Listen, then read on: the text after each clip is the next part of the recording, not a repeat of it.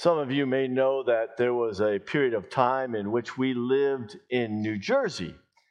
We had a church there, and I took a trip to northern New Jersey, where part of my family comes from, my mom's side of the family, and I went to the grave of my grandfather.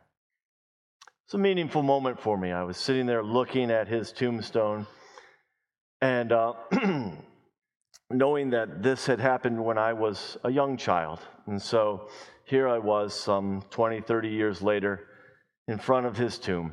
And so I couldn't help myself. I pulled out my cell phone and I called my mom and I said, "Look, Mom, I'm here. I'm here with Papa. I'm here at his tomb. I'm here with him, and I just wanted to share that with you." And she said to me, "Well, he's not there." I said, "What? I'm looking at the gravestone." "Well, he's not there. He's back here in Michigan." Turns out they had taken him with them.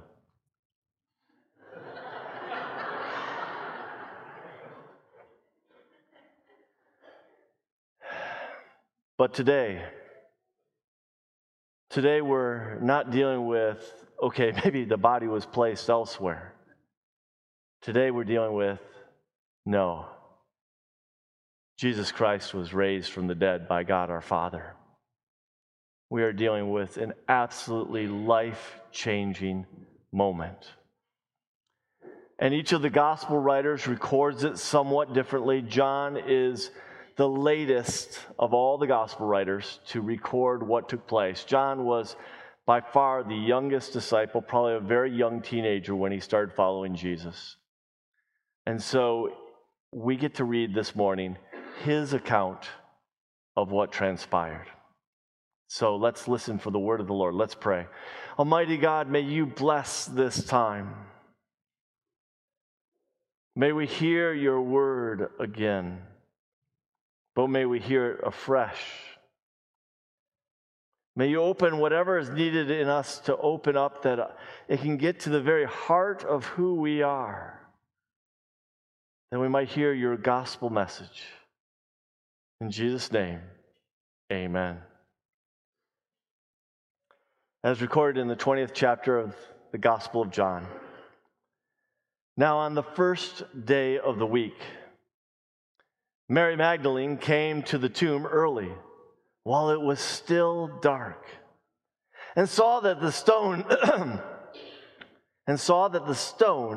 had been taken away from the tomb. So she ran and went to Simon Peter and the other disciple, the one whom Jesus loved, and said to them, "They have taken the Lord out of the tomb, and we don't know where they have laid him." So Peter went out with the other disciple, and they were going toward the tomb. Both of them were running together, but the other disciple outran Peter and reached the tomb first. And stooping to look in, he saw the linen clothes lying there, but he did not go in. Then Simon Peter came, following him, and went into the tomb. He saw the linen clothes lying there, and the face cloth which had been on Jesus' head, not lying with the linen clothes, but folded up in a place by itself. Then the other disciple, who had reached the tomb first, also went in, and he saw and believed. For as yet they did not understand the scripture that he must rise from the dead. Then the disciples went back to their homes. But Mary stood weeping outside the tomb. And as she wept, she stooped to look into the tomb, and she saw two angels in white, sitting where the body of Jesus had lain, one at the head and one at the feet. They said to her, "Woman, why are you weeping?" She said to them, "They've taken away my Lord, and I do not know where they have laid him." Having said this, she turned around and saw Jesus standing, but she did not know that it was Jesus. Jesus said to her, "Woman, why are you weeping? Whom are you seeking?" Supposing him to be the gardener, she said to him, "Sir, if you have carried him away, tell me where you have laid him, and I will take him away." Jesus said to her, "Mary." She turned and said to him in Aramaic, "Rabboni," which means teacher. Jesus said to her, "Do not cling to me, for I have not yet ascended to the Father, but go to my brothers and say to them, I am ascending to my Father and your Father, to my God and your God." Mary Magdalene went and announced to the disciples, "I have seen the Lord," and that he had said all these things to her. This is the word of the Lord. Thanks be to God. You know, as I read through the passage and think about if I were a director for a movie, how would I cast the scene? And I think I might open that movie with a scene of two disciples running side by side, kind of turning corners in town, and one outpacing the other, then the other outpacing the other one, and finally that younger one kind of getting a greater and greater lead as they get out of the city and go into a grave area. I think I might start with that image. This kind of race. This race that's kind of in the dark. A race that kind of just begs the viewer to take in, why are they running? What's going on? Is someone chasing them? What's this about? And then to see that first one arrive at a tomb and just kind of stop, the sudden pace coming to a halt as he stoops and looks in an open grave. Not going in, but looking in just enough to see grave clothes. Allowing the scene to kind of capture that for a moment, to suddenly be broken by the other one catching up, maybe even leaning on his shoulder as he presses past and goes into the tomb. In many ways, this passage plays with where we are outside the tomb. Not just literally, but where are we as a people, as a person? Because the tomb that we're talking about here is asking a question of us. Remember, John writes down all these details late in life, and he writes it all down, writing this gospel, and he's well aware probably of Matthew, Mark, and Luke and what they've done, and he's writing this for one purpose and one purpose only. Not to relay all the details of what it was to follow Jesus, but to get across a very simple question. Do you believe? Do you believe? And trying to give us as much information as he can to help us believe. Because we're outside the tomb. We're not there. It's hundreds of years ago, thousands of years ago. And so he shares his remembrance of that, including that very racing and outracing Peter. Peter was probably the oldest disciple. John was likely the youngest. You can see how there's maybe even a little bit of bragging rights. I beat you, old man. But why were they running in the first place? Think about that for a moment. What led to their running to this tomb? Simply this, that Mary Magdalene, and she alludes to others, and the other Gospels say that it was not just her alone, but that the women had gone to the grave, and they found that the stone had been rolled away. Now, we're not real experts on what it was like to be buried back in that time.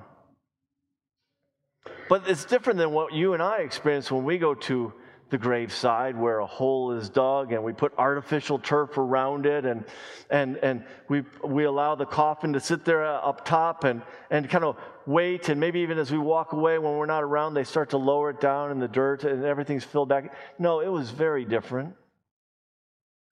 These were tombs carved out into the rock. And there was kind of a double burial, if you will. The bodies were laid, more than one body, laid inside these tombs. And they were wrapped and cared for, and myrrh, for example, was wrapped with the clothing. And the whole purpose was to allow the body to decay. And of course, it would quickly in that region. And then a year or so later, they would come and they would gather up the bones, and they would put those into a special box, an ossuary box. There was great care taken for the dead. So here we are at the tomb. Mary and the other women have come to the tomb, and they've seen that the stone that is meant to seal it up and to keep all the stench in there, it's not easily removed. They see that it's moved away. And in this gospel, we don't get Mary looking in at first, but certainly the other gospels share that they do. And it's certainly the reason that she comes back and reports to Peter and John that the body's not there, that they've taken the body. Someone has taken the body. The classic they. We're always fighting they. They've taken the body, and we don't know where they've laid him. That's what leads to Peter and John running. But before we get to that race, we need to take in one simple piece of reality. It's different in this culture than the culture of long ago. A woman's testimony, a woman's witness in that time did not matter. Multiple women together testifying, it was not a valid witness. Oh, I know there's times where some of you women feel like us men have ears and we don't listen to anything. Well, maybe that's true sometimes.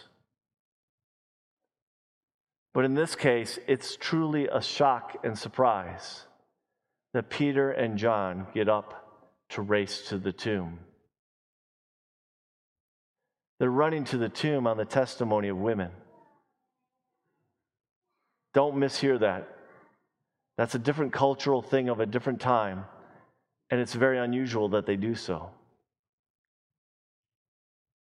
But they've been hanging with these women as these women have been hanging with them and following Jesus these many years, and for whatever reason, their testimony is enough to get them up out of their seat when they've been hiding in many ways to now run back to the tomb and check out what they've been told.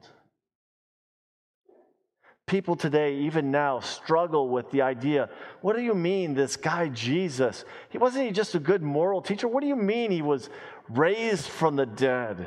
Come on. There's a lot of other far more valid options, right? That, maybe someone else took the body or they misunderstood. There's so many different options. What do you mean he's been raised from the dead? They get there. They race to the tomb, and what do they see? But they see the linen cloths that were wrapped around the body of Jesus. And before this chapter, we're told that Nicodemus, that Pharisee who comes in the night early on in the Gospel of John to ask Jesus in the night, who are you really? That whole interchange long ago that we hear about where Nicodemus is told by Jesus that he needs to be born again. We find that Nicodemus has still been following the life of Jesus, and he comes along with Joseph of Arimathea, and they make sure that Jesus' body is cared for and placed in this tomb. And that Nicodemus brought roughly 75 pounds of myrrh, an ointment, to help with caring for the body. Those linens just laying aside, we kind of think of a body being picked up and moved and the linens just dropping off. No. They were wrapped around him. And the myrrh helped kind of shape it and keep. This is a lot of linen to peel off. If someone were just stealing the body, they would not have taken the time to dispose of all the linens on the body. That's a curiosity. That doesn't make sense. Remember, Jesus, when he raised Lazarus from the dead, Lazarus comes out all bound, and Jesus even tells the others to unbind him. How in the world would Jesus' body been just taken, stolen, and moved somewhere else, and leaving all those bandages behind? Why not just take the whole wrapping? But when Paul goes in, Peter goes in, he notices something else as well, that the head cloth is off in another section. Our translation says it was folded. A lot of people like to talk about it being folded, but it's more likely that it was still in the shape that it was placed. This cloth was to wrap around the head this way, much like you think about the old ancient people with the old toothaches. You know, they'd have a cloth wrapped around their top to keep their mouth closed. That was what they were doing. Wrapping the bandages around this way to keep the mouth closed. And those bandages, that head cloth is over, still in its shape. It's probably a better translation of what took place. Again, why? Why? If you're just taking the body, why bother with all that? Reality is, he was no longer bound. No longer bound. The other disciple, the one Jesus loved, John, goes in and he sees, and it says, and he believes. First to the tomb, and maybe first to believe. But what exactly does he believe? Because the very next sentences that John himself shares is, as yet they didn't really know what the Scripture said, and they didn't really understand the resurrection. They still didn't quite get it. But he's probably pondering these things in his heart, much like Mary, the mother of Jesus, did way back when it was announced to her that she would give birth to a son.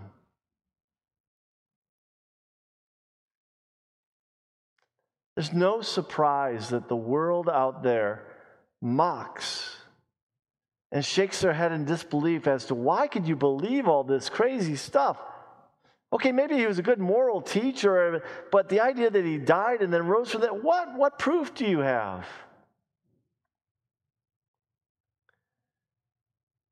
What's amazing is what the gospel writers chose to share. Remember, John wrote that we would believe. Now, if you're going to write and make something up, you're not going to use women as your witnesses. And you're going to take care of a lot of other details that they decide to leave in because they're sharing with us a firsthand account of how amazed they were by what happened.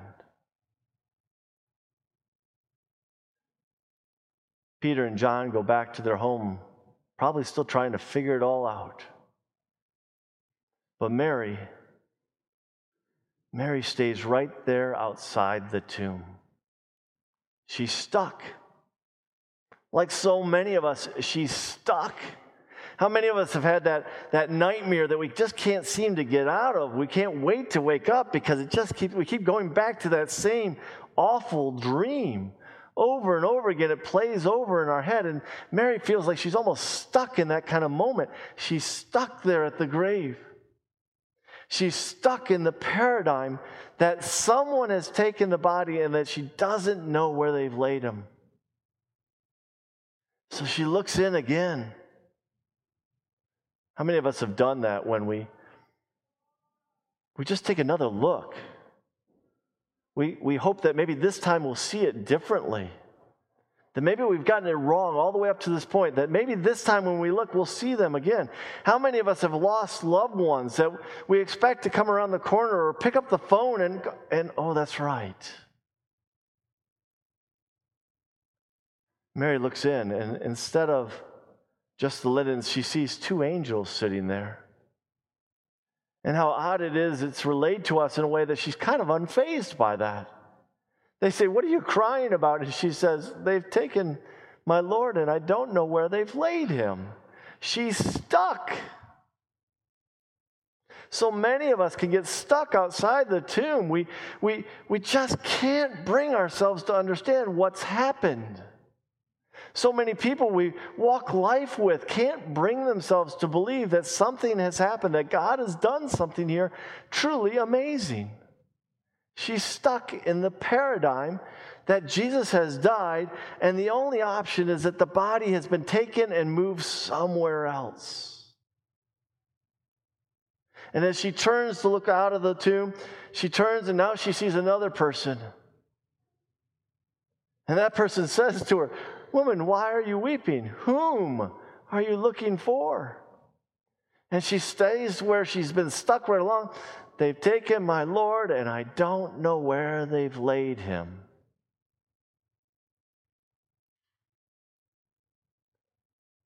And it even steps the question up a little bit more, maybe assuming him to have something to do with this grave area, the garden, and says, maybe he's the gardener thinking, maybe he has somebody, "Tell me where you've put him. I'll take care of him."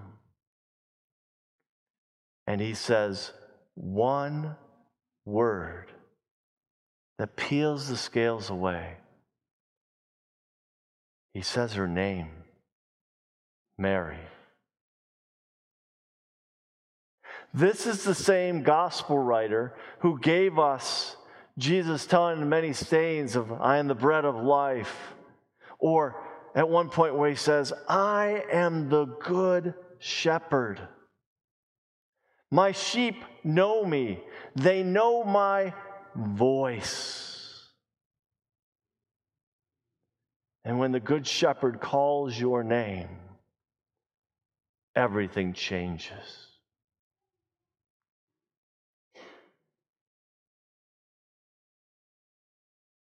"Rabboni," teacher. Now she's stuck in a different way. She can't let go of him. I can't believe it. But Jesus has a job for her. And that job is to go and tell the disciples what she has seen and what she's been told. That Jesus is going to go to our God, our Father. He says, "My Father and your Father, my God and your God." Jesus has now made it complete. This is our Father, our God, and he's united that relationship as closely as it ever could be. And he leaves Mary as witness. She is the first to go and tell of the resurrection. Jesus knows full well what he's doing. He's using that one who has no validity to be the one who openly declares the resurrection. Should it surprise us? The birth is announced to the shepherds. Should we be surprised that our God is going to work with those who have no status or value in the rest of society? The truth is, we are all outside the tomb, and he has now charged us as well. We who feel like we are nothing in the face of others, who are so capable and know so much more than we are, and yet we are the ones who've been given the responsibility to go and tell. Because everybody right now is outside the tomb. The question is, what to believe, what happened in the tomb. Did they make it up? Did they make it up? Well, if you were going to make it up, I don't know about you, but I'd be a far better director. I would have a much better tale to spin, a tale that wouldn't have so many problems. And I certainly wouldn't start out with invalid witnesses. Did they take the body because they wanted to later make something of it and talk about him being resurrected from the dead? Well, it's fairly clear that early on they didn't even really understand this idea of resurrection, that Jesus would be raised from the dead. They were still trying to figure that out. any which way you turn, the evidence that's given to us comes back to, no, we have raw witness detail. If they were to make it up, they would have done it much better. If they had hit him and just tried to make up a story about resurrection, then why did they all go to their deaths telling a lie? The truth of the matter is, this morning we gather because that tomb was empty. And not just because that tomb was empty, but because that tomb was empty because God raised his son Jesus from the dead. And in so doing gave us new life. The promise of resurrection as well for us. It is an incredible witness that we are part of. It is the reason we gather every Sunday from here on out. It's a mini Easter each Sunday to celebrate what God has done. That Jesus Christ is risen. That he is risen indeed. Let us praise God. Let's pray. Almighty God, we thank you for your word. We thank you that each of the gospel writers was willing to share the vulnerabilities, the realities of what they witnessed, that they knew others would struggle with, and yet this is what happened. They're willing to share their own weaknesses, their flaws, their uncertainties. Why? Because in the end, they're not the ones who matter, but you are. And they want each of us to have the chance to believe as they came to believe. We praise you for this, Almighty God, for your precious gift of your Savior. In Jesus' name, amen. Christ is risen. He is risen indeed. And may the Lord bless you and keep you. May the Lord make his face to shine upon you and be gracious to you. May the Lord lift up his countenance upon you and bring you peace.